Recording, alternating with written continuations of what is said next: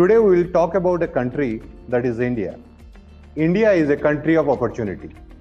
Yes, we call it unity amongst a lot of differences. So when we look at alcohol perspective in India, we got 28 states and 9 union territories. So except states like Bihar, state like Gujarat, Mizoram and Nagaland, as well as one of the union territories that is Lakshadweep, the rest of the states are free to trade alcohol. You know, when you look at importing alcohol also, India is one of the country which got a lot of technicalities as far as customs point of view. So we got 150% custom duty on your CIF for single malt, tequila, wine, as well as 110% custom duty on beer.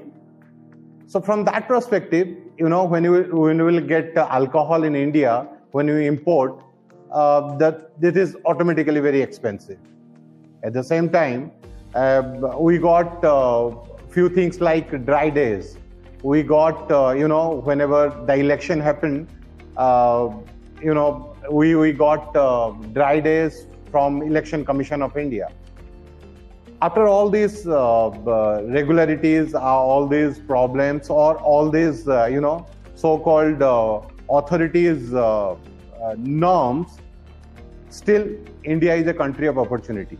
When you look at from population perspective also, we are the number 2 after China.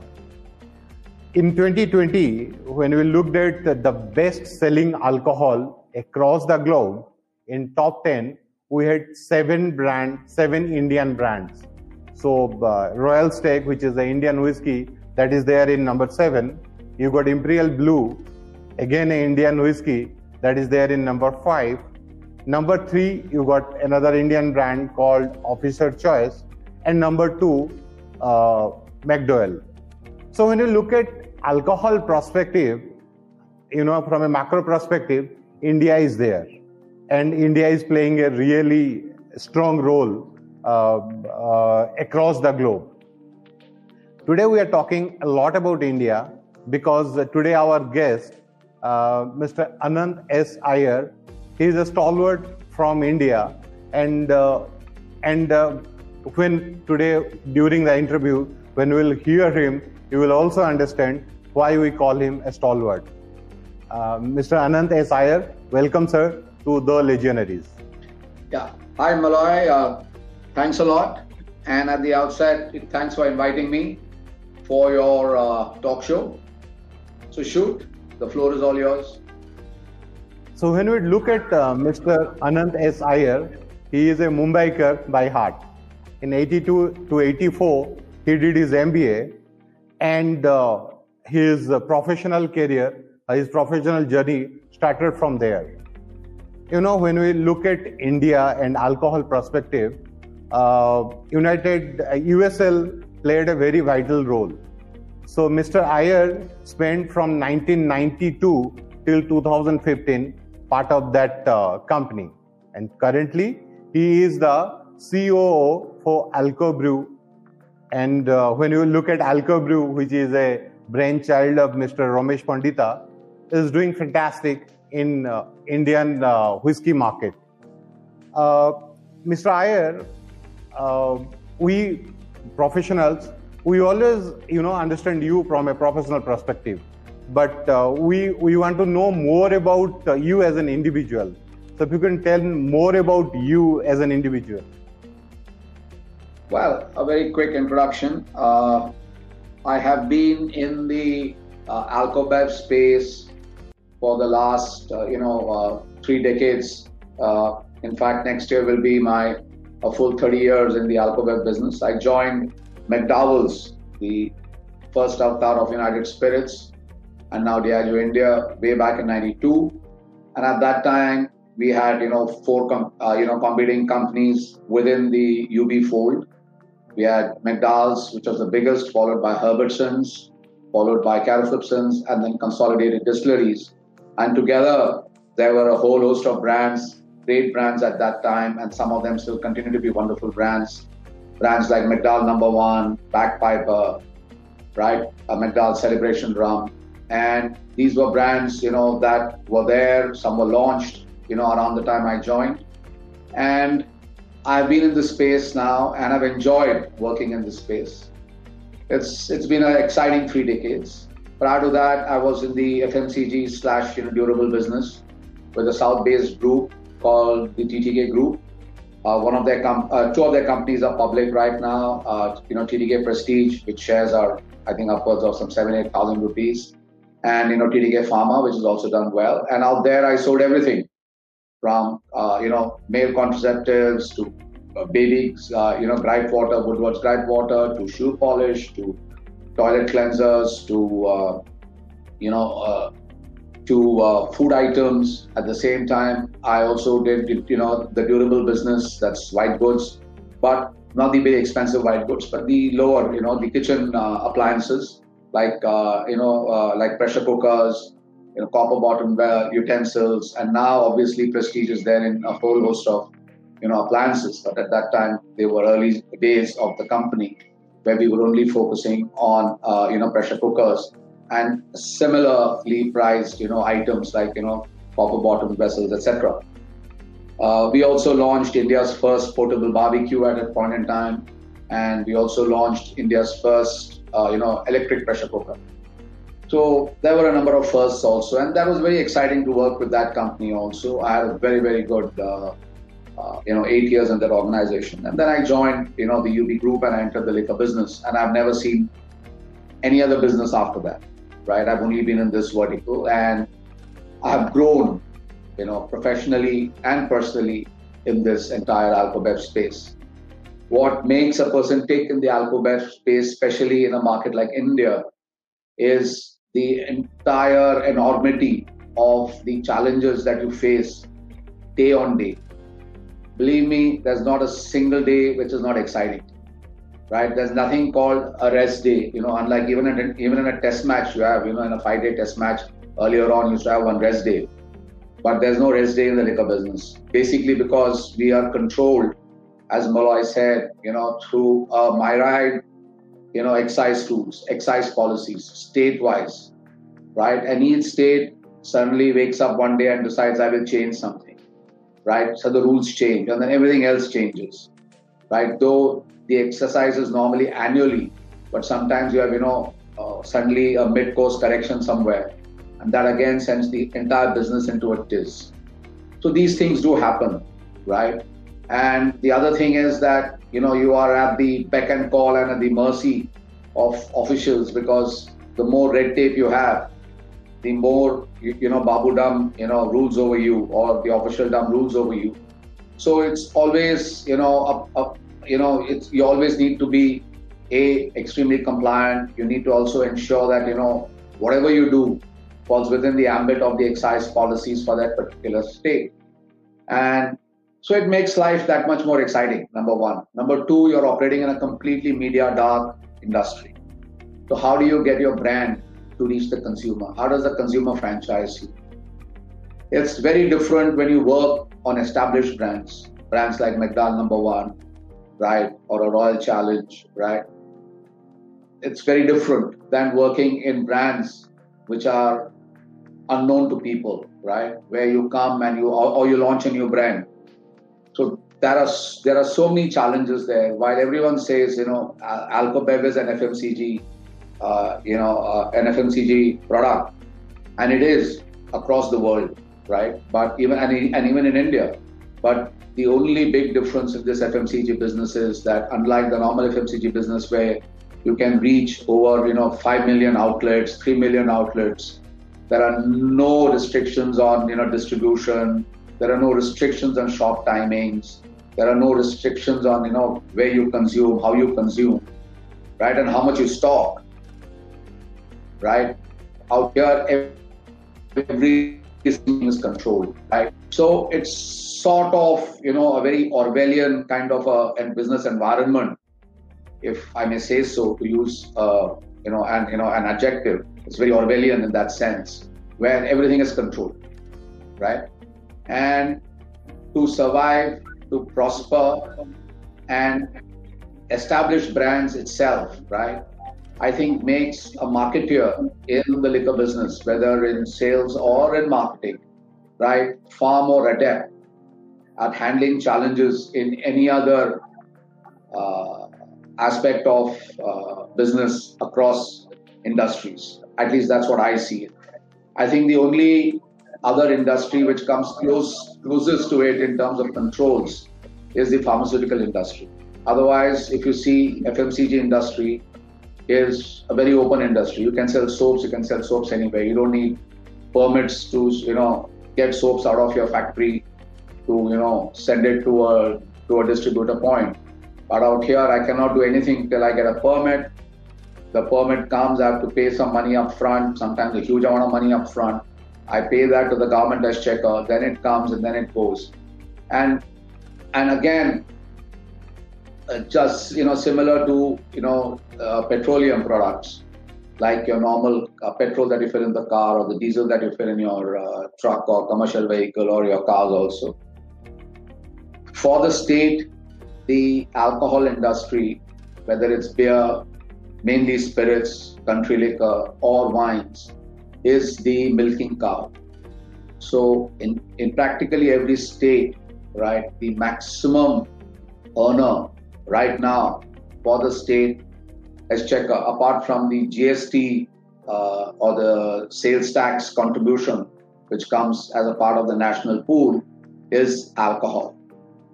So whether it is any northern state, eastern state, western state, southern states, right, a huge amount of their revenue comes from the taxes which they levy on beverage alcohol.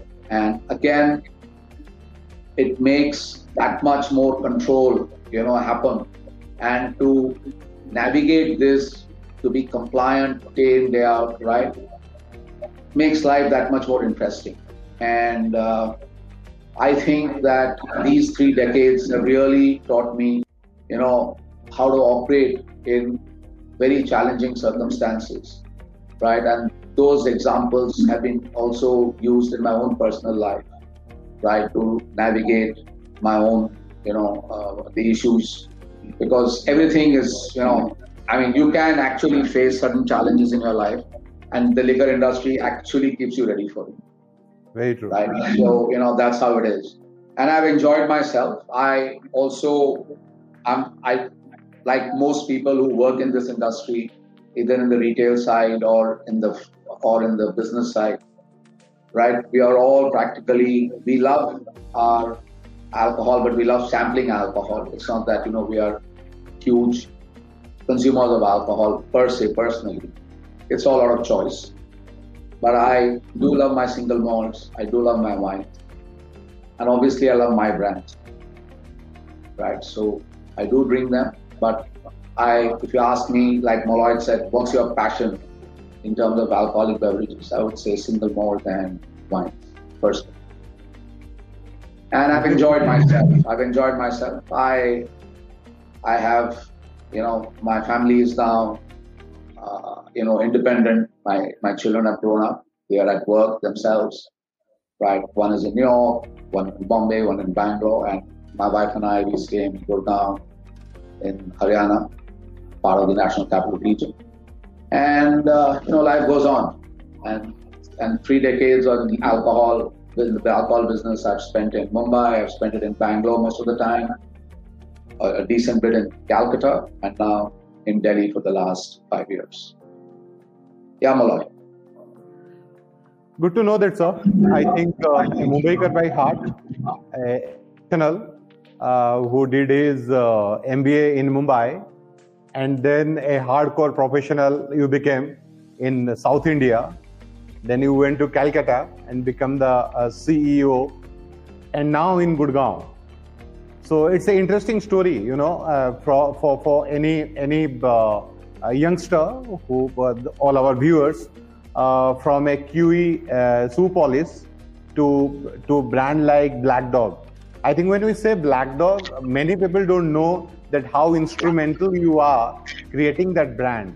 That is one of the Indian whiskey which got a lot of image and premium with itself. So can you speak something about your journey with Black Dog, sir? Yeah, first and foremost, it's not an Indian whiskey, it's a Scotch whiskey. Okay.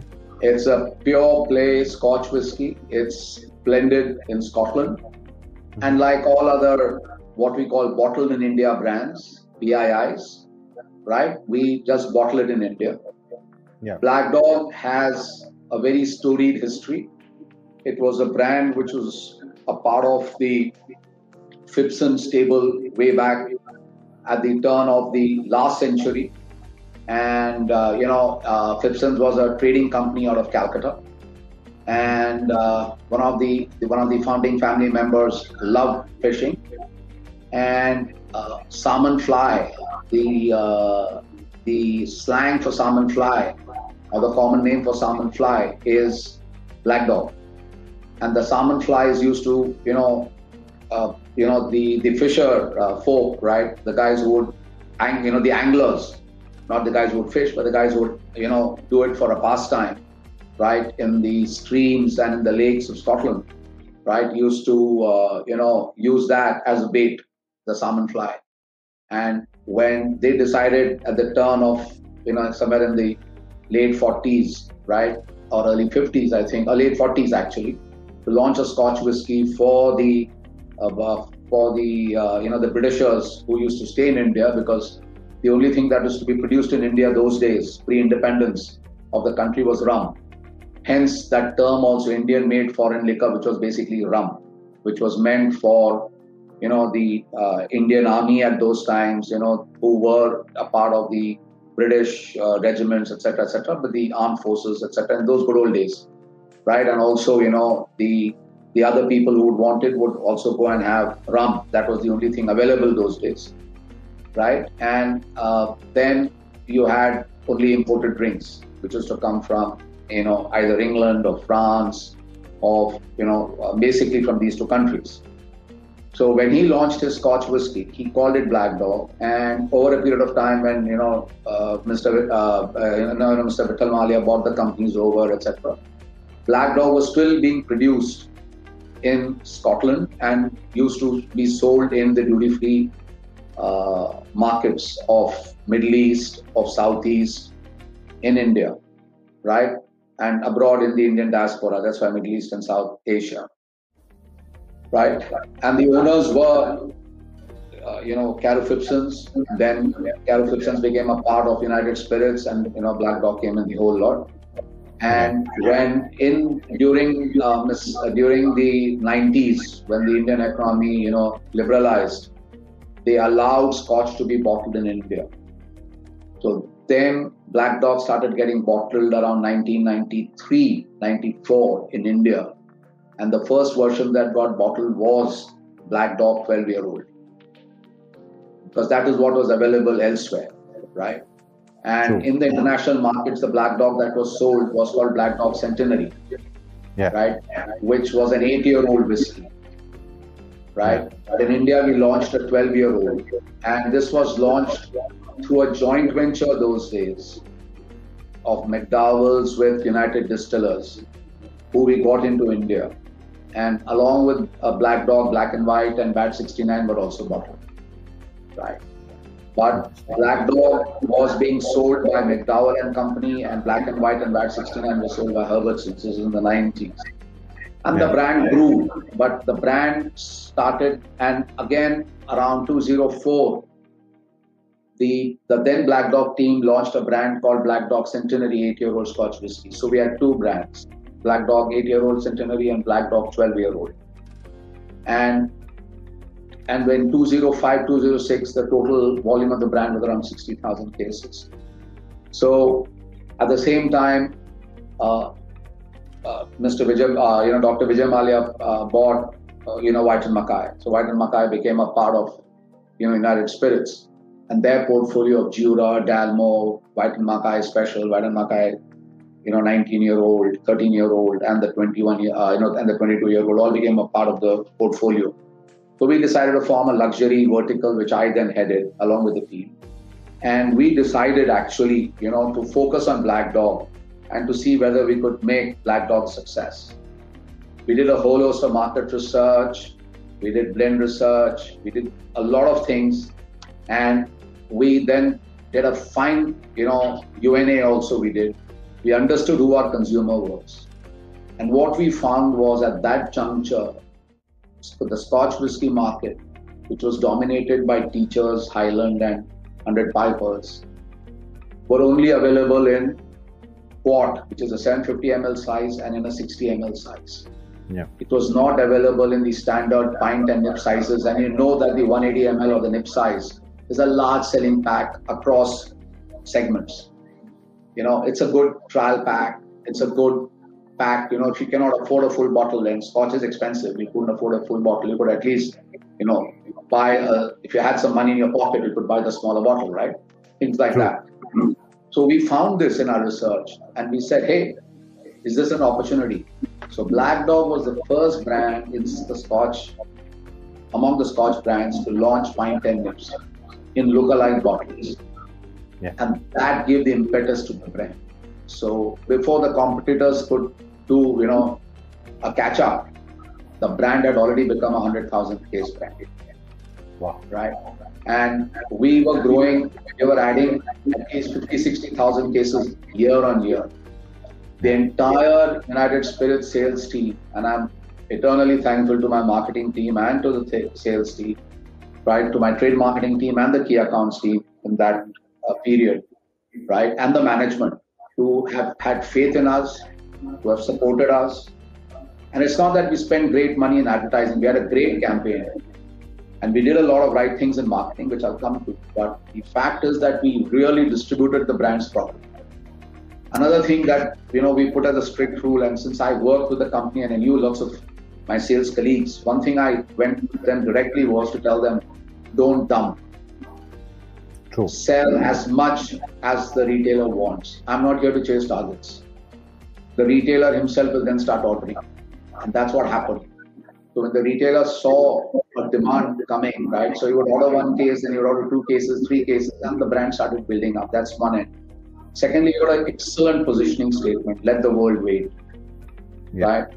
Right. Black Dog is your alcohol, as per the pit stop of your life, if I may say so. And in the mid 2000s, end 2000s, right, 2008, 2009, 2010, India was any which way protected from the economic turmoil of the West. You know what happened in Wall Street, right? You had your Black Friday and the Black Mondays and all during that period. But we were sort of protected. Our economy was growing, right? A lot of youngsters were coming into the, into good money, right? People were earning well, right? So what happened during that juncture was that you had a lot of whole host of trials. You had a lot of on-premise opening up, right? And also we found that everyone was working morning, day and night. So everyone wanted a break. So my target audience wanted a break.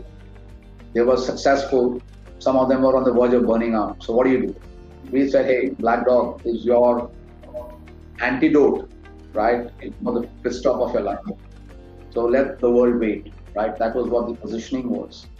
And we started then looking at what are the things that we can do.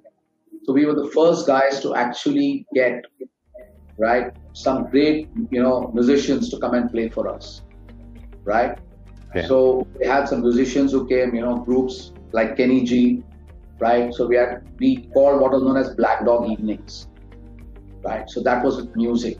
Then we said, listen, music is something which all liquor brands are getting associated with. What do we do something different? So the team came up with this idea, right, saying, hey, why don't we look at Black Dog comedy evenings? And then we called, if you remember, there was a very famous program in the West called, TV program called Whose Line Is It Anyway? Yeah. Right? And that still is going on. It's still very popular, right? Now you have reruns happening of those programs, correct? So we called 3 or 4 stars from it, right? Across centers, Delhi, Bombay, Bangalore, right? Hyderabad. We also were the first guys who came with Russell Peters. Russell Peters was unknown in India at that juncture. He was well known abroad. We got him to India. Black Dog got him to India, right? We amplified his presence here. And, slowly and steadily we built the brand, right? And we also got entry into on-premise as the brand was being built up. On-premise was very, very antagonistic against Black Dog. They wanted the Johnny Walkers of the world, and they wanted, 100 Piper was well known, and my competition companies at that time were Diageo, which now owns USL, but those days that was a competition company with Black and White, Bat 69, Johnny Walker, right? And then you had Ono, which had 100 Pipers local, and they had Ballantine's, which is imported, Chivas Regal, and then you had Teachers, right? Those days it was Alco-Bev and Beam, right? So they had a lead in terms of key accounts, etc. But we started breaking into key accounts, and we had a good dedicated key account team that really worked wonders. All in all, it was all elements, right, getting it together, right, and making the brand a success. So it was entire teamwork, the kind of support that we had, right, and obviously a bit of serendipity, but more importantly, the quality of the brand, right, what the brand delivered, what it promised. So more and more consumers followed. And the best part was that not only was it the leader in the 12-year-old category, which is now called Triple Reserve, but it also started growing in the regular Scotch category, with Black Dog. And we renamed Black Dog Centenary. We didn't call it Black Dog Centenary. We then called it Black Dog Black Reserve. We removed the 8-year-old because we didn't have 8-year-old Scotch. It grew so much that our back-end Scotch supplies couldn't match up. Right, so we went into a non-aged variant, like all single malts are doing today. Right, a lot of single malts are coming with non-aged versions. Yeah. The reason primarily being that the sales have gone up so much of their aged versions. They don't have that much of old to them, right? To really ensure that 12-year-olds sell in those. So you have those unaged versions, right? Everyone's doing it. So that's what we did, and the brand clicked, and then in 2011 I went into Calcutta, and the brand has also since grown in strength, and I think it's touching close to 500,000 plus now, I presume, right? But it was a great journey, and I'll always, with my team, I'll always fondly remember that brand. And we also launched the 18-year-old after that, a very fine pack. I don't know whether you've ever seen the 18-year-old bottle Malay. It's a real great blend. It was done by Richard Patterson, the master blender at White Mackay then. Okay. And it was also packed beautifully, real posh pack. And we also launched a Black Dog 21, but that was a very limited edition. Both were very limited. But right now it's not in the market. We sold it for about 2 years, and then it was withdrawn because of lack of blend. I think this is an exclusive story about Black Dog. I think I never heard such, exact story, real story about Black Dog till date. So thank you so very much, sir, for sharing the story with us. So it was Black Dog. Now it is White and Blue. White and Blue and Golford Shot, they are doing really nice in the market. So tell us more about these two brands which are from Alcobrew. Yeah, I'll just stop here and tell you that the chairman and managing director, the founder of Alcobrew, right, Alcobrew Distilleries India Private Limited, right, in short Alcobrew, Ramesh Pandita, right, is an extremely passionate, right, extremely committed, right, brand man, right? Okay, the reason I call him a brand man is he is completely dedicated to the brand, right? These brands are his babies, right? He was a professional like all of us 2 decades ago. He decided to, leave his professional career as a senior manager in one of the liquor companies and said, okay, I'm going to now become a businessman. And he got into, liquor, he got into the liquor business, right? And he started small. And then about 9 years ago, right, he decided on White and Blue, right? Now 8 years ago. And the brand got launched, right? The brand started small, right? but he understood the segmentation of the market, and he knew that I should launch it in the vacant space where there is not that much competition to the lead brand, which was Royal Stag in that segment. Royal Stag created what we call the semi-premium segment, right? And or the Prestige Plus segment, whatever you may call it. Yeah. So, he said, this is where, I can position the brand, the margins are good, right? And this is the segment that is going to grow. If he had the foresight, correct? Everyone else was getting into the cheaper segments, either the McDowell #1 or the Imperial Group, which is the prestige segment, or the popular segment of, Bagpiper, Director Special, Diplomat, 8 p.m., Officer's Choice, etc. So he didn't get into that. He said, I'll get into this.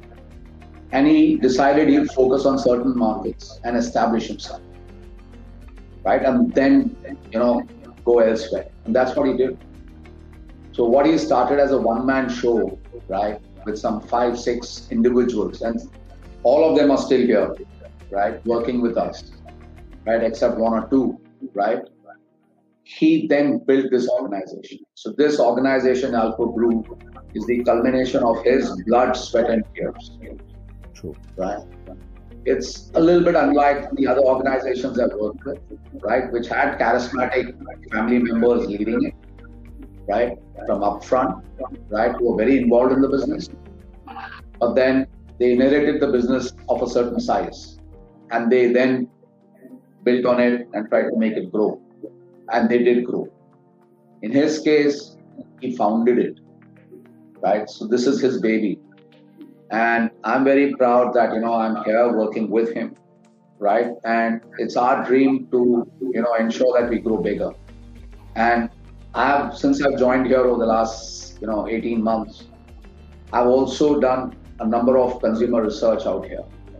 And what pleases me most is that when I compare it in the markets that I operate, when I've done research, with blend to blend with the leaders in the segment, packaging, right?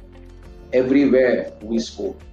It's not that, we lag behind the leader. In fact, we either score on par with the leader or better than the leader. And this is among people who consume that brand, right? We normally design research in a manner which is completely unbiased. So we have done packaging research, we've done blend research, and we have scored. And that's what gives me hope that this brand, which is already, a 2.5 million kind of a brand, will only grow more and more as we go forward, right? So that's one. Number 2, Golfer's Shot. Now, Golfer's Shot, if you see, is a very odd brand name, right? I mean, yes, golf is a very luxurious game. It's a very premium game, right? And I have recently, started playing golf, so I know what kind of a game it is, right? It's not a game for the faint in pocket or for the faint-hearted, right? And it's a game which is extremely fickle. One day you can play well, and the next day you can, flop spectacularly. But nevertheless, golf is a game which to a lot of people is unattainable, right? It's not like cricket where you just need a bat and a ball, or hockey, or a football, right? Or for that matter, even badminton or table tennis or whatever. Golf is more exclusive. So I think the brand name that came through golfers was from that exclusivity. And then, a shot. A shot is obviously the shot that you hit, but it's also what a shot is when you drink, right? Let's have a shot, right? Yeah. Like what you do in nightclubs and all that, right? With white spirits, etc. So I think the name came, and then he designed a very unique looking bottle. And also if you see the cap on the bottle, it's a cap on cap, right? Which is unique again. So we got a unique identity, because in this market, a key thing is packaging. So we did that because we are a media dark. So packaging is the first interaction with your consumer. The brand name and the packaging are your first immediate interactions, right? So that is one. Secondly is the blend, right? This blend, again in research done now, and even in our in-depth with consumers who drink other brands as well as have drunk ours, and when they even sample us, right, is extremely positive. The blend is a great blend, right? Obviously, it's blended with Scotch whiskies. and mature malts, Indian malts, and Indian grain whiskies. But it's an excellent malt. It's an excellent Scotch. It's an excellent whiskey, right? And truly, for the money that you pay for it, right? Yeah. It gives you more than the value for the money that you pay for it in all respects, whether it's packaging, whether it's the blend, right? So it delivers, right? So this brand, in fact, is growing month on month, year on year. Yes, we have competition, right? The leader, whom we all know who the leader is huge. Yeah. It's mega, and I have full respect for it. I mean, that's a brand, again, which has been built over the last 2 decades, right? It was a new brand, and the company built it, right? So, full credit to the team out there that, really worked hard to make it such a mega brand, right? And there's another big brand also which has come, right? Which is by another Indian company, which is also doing very well, right? And even we are having good growth, right? In fact, in the number of markets that we operate, we are either number 3 or we are number 4. Our aspiration is to be to at least be number 2, and we'll get there, right? But this brand's growing. We hopefully would like to do a 500,000 case, right? At the soonest with this brand, right? Yes, in the last 1 year, with the frequent lockdowns that have happened on account of COVID, March, April, May, or April, May last year, again, mid-April to mid-May this year, and the continuing lockdown in various parts of the country, yes, have all impacted business.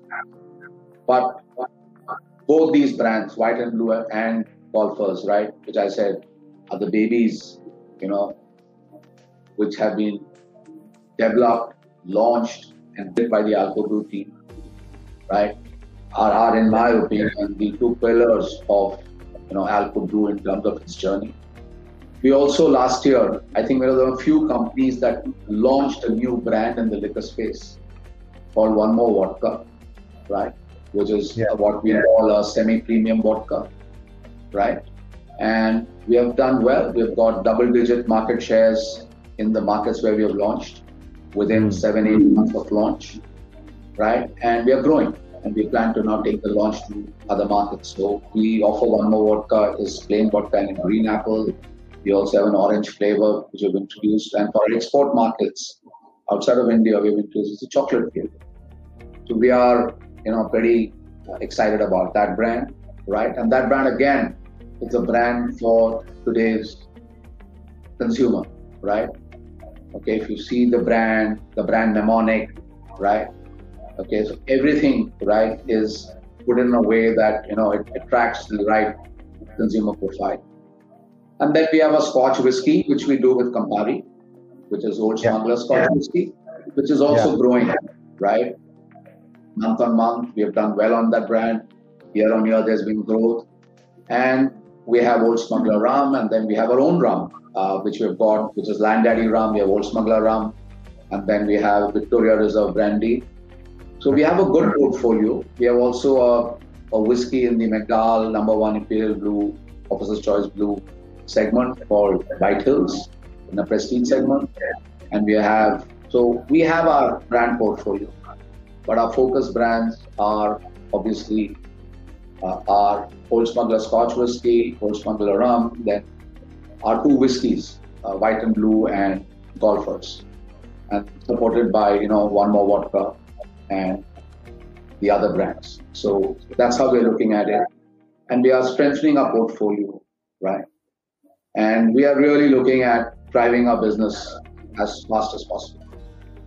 It is fantastic, sir, to know your professional as well as personal side. And yes, I think Old Smuggler, which is a part of Grupo Campari Group, and that is becoming more and more prominent. This journey of Iyer, definitely, I'm very sure that this is going to impress a lot of our viewers who are young professionals as well as the trade itself.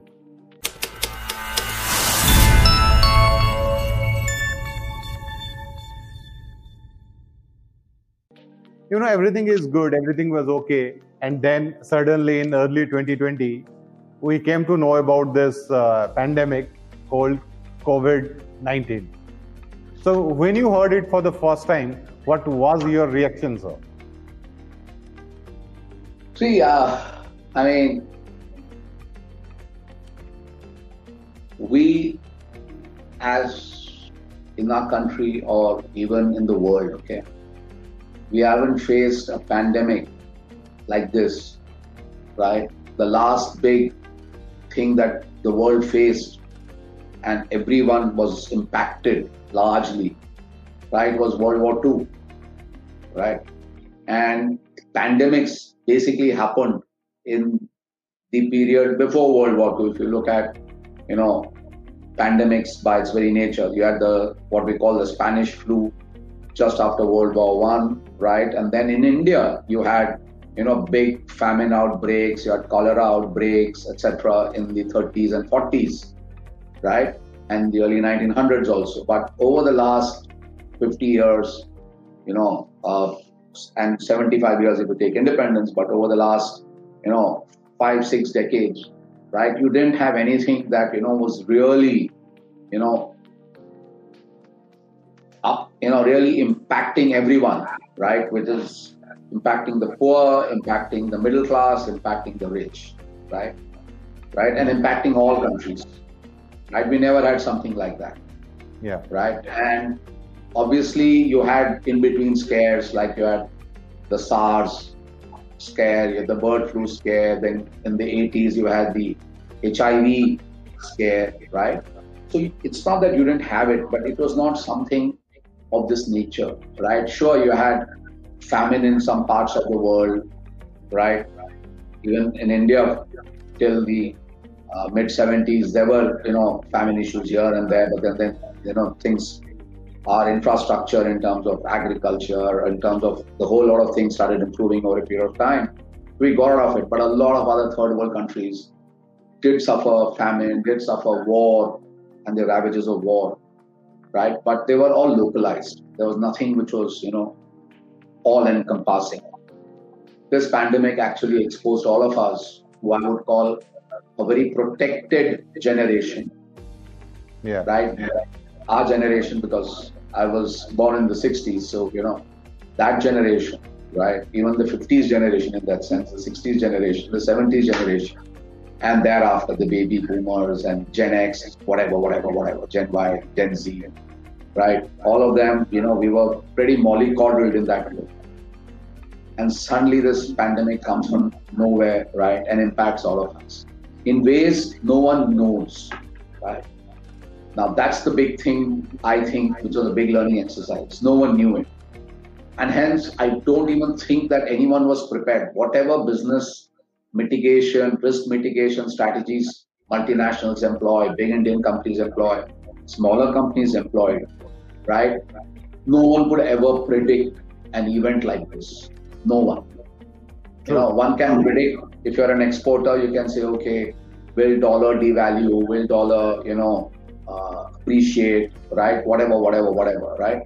You can build those kind of scenarios. If you're a guy who's investing, right, you can say, hey, will the stock market crash, things like that. Or if you're into the oil and other industries, you'll say, will oil prices go up or will oil prices crash, right? You can build those kind of scenarios. But suddenly to have one scenario where business stops, yeah, right, was completely, it was like getting into, something like future shock or something, right? But you don't know. As a CEO of Alcobrew, how you really handled that situation? Because so as I said, okay, it took us a lot of people in the market, sales team, marketing. It's a big team. So how you manage that as a CEO of Alcobrew, sir? Yeah, good question. See, first and foremost, India's lockdown was very sudden, right? Yeah. One fine day it was announced, right? So it caught all of us unawares in that sense, right? But everyone quickly rebounded. What did we do, right? Between me, Romesh, and our CFO, and our ED, that is Arvind Kaul, all three of us got together on the phone, right? And we found a new technology called Zoom, right? Plus WhatsApp video and FaceTime video, right? But we also got Zoom, right? And, it's other avatars, Google Meet, and Microsoft also has a similar kind of a thing. But we normally use Zoom. What did we do? We started chatting and saying, okay, how do we, get out of here? First was that a business talk. Unlike FMCG, right? So if you're selling soaps, at least you still made soaps because shops are open. But liquor was completely closed.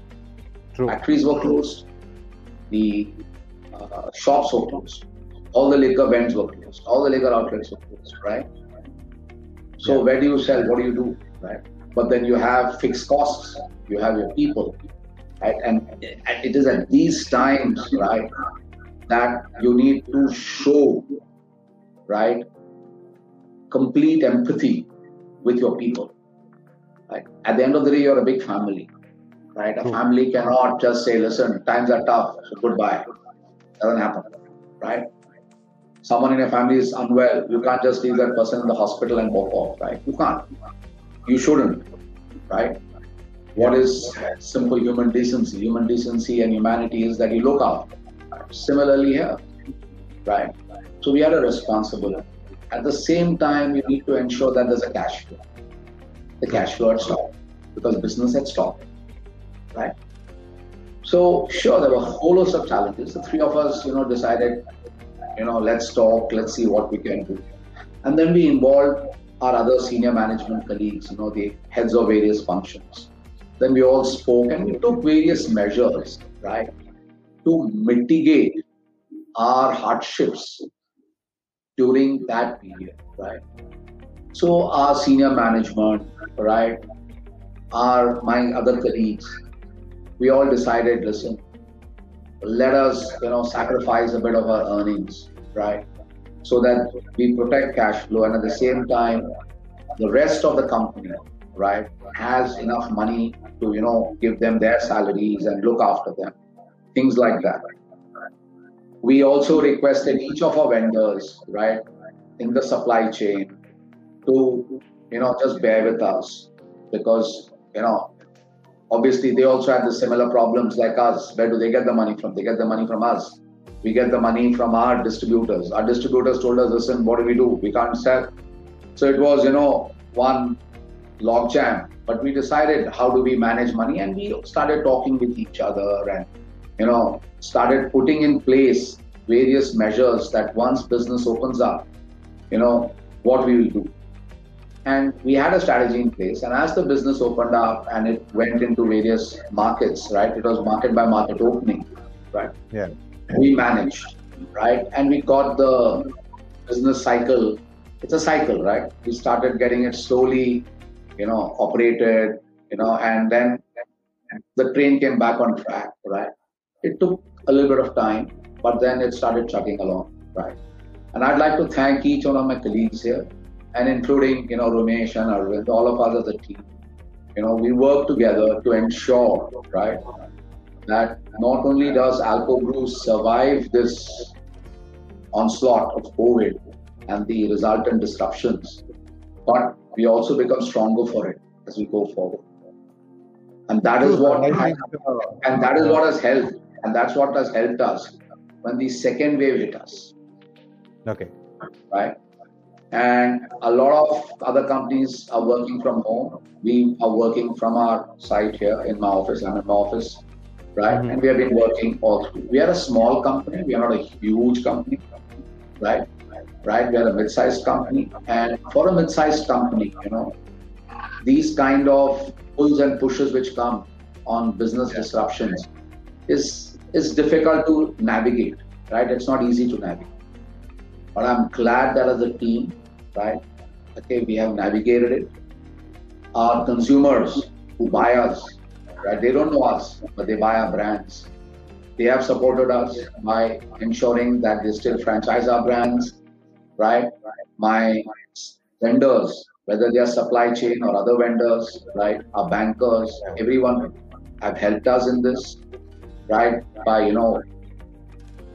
traveling with us in this journey without creating any, antagonism or whatever, trying to help us, support us, etc., etc. We are thankful for that. My team out there, right, going out with my sales team, the manufacturing team in the factory, which have worked, relentlessly, our labor there, right? Everyone has played their part. Whether it's finance and accounts, supply chain, legal, sales, marketing, trade marketing, key accounts, everyone, right? Production, all of them have played their important role, right? For the leadership, it was how to get them to work seamlessly, right? And that's what we have done. Yeah. I think that's an interesting insight, sir. I think, yes, it is. It was a difficult time. And I think we are still, in those difficult periods. It's not over yet.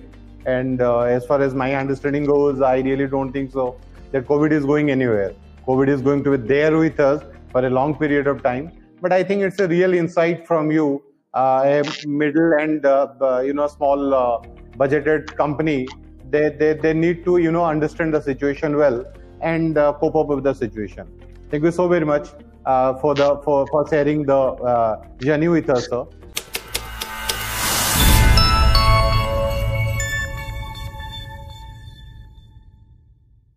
I think we as an industry, we got most of the myth in our industry.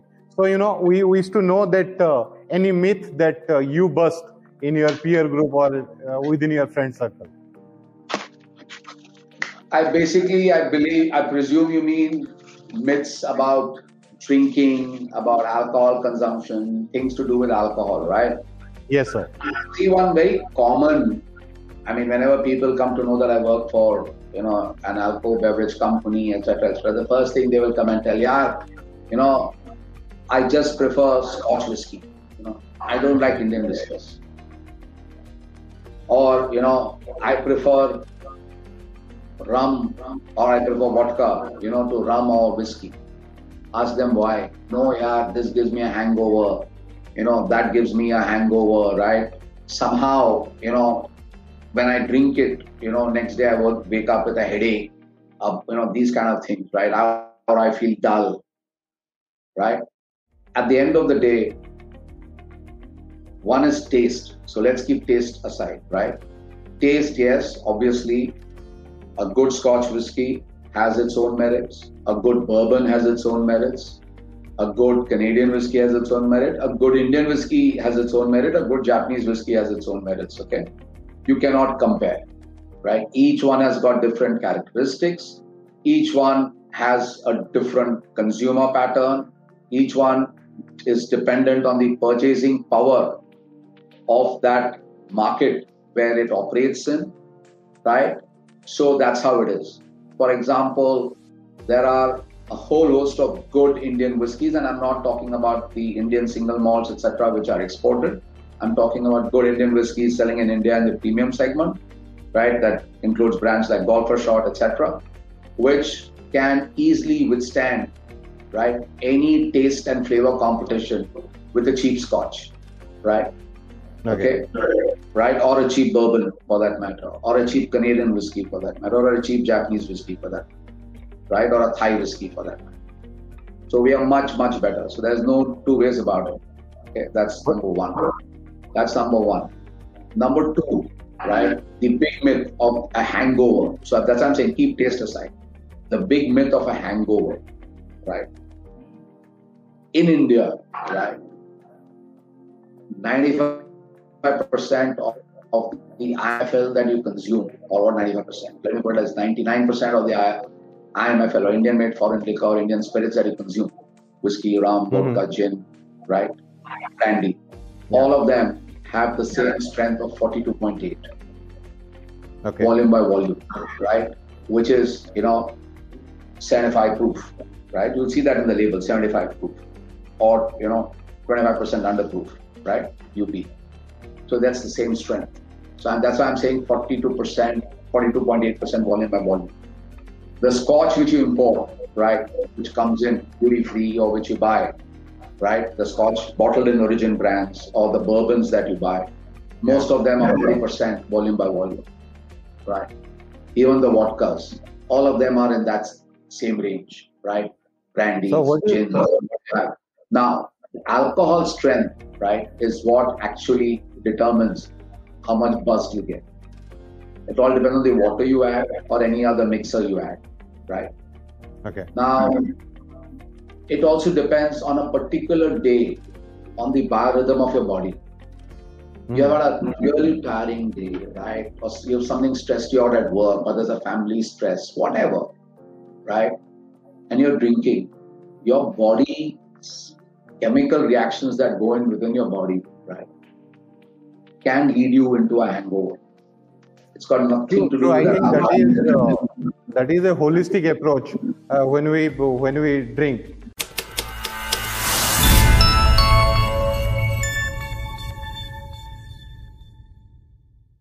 So if I'll ask you, what is your personal favorite, sir? So what will be your personal favorite alcohol? As I told you even the last time, sorry, not last time, earlier in this conversation, Yeah. I really enjoy my malts, right? I love collecting malts. I enjoy my malts.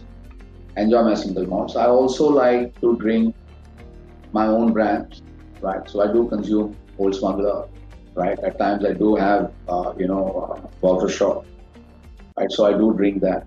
And at the same time, my preference, my collection is my single malt. So I enjoy drinking with my friends that, right?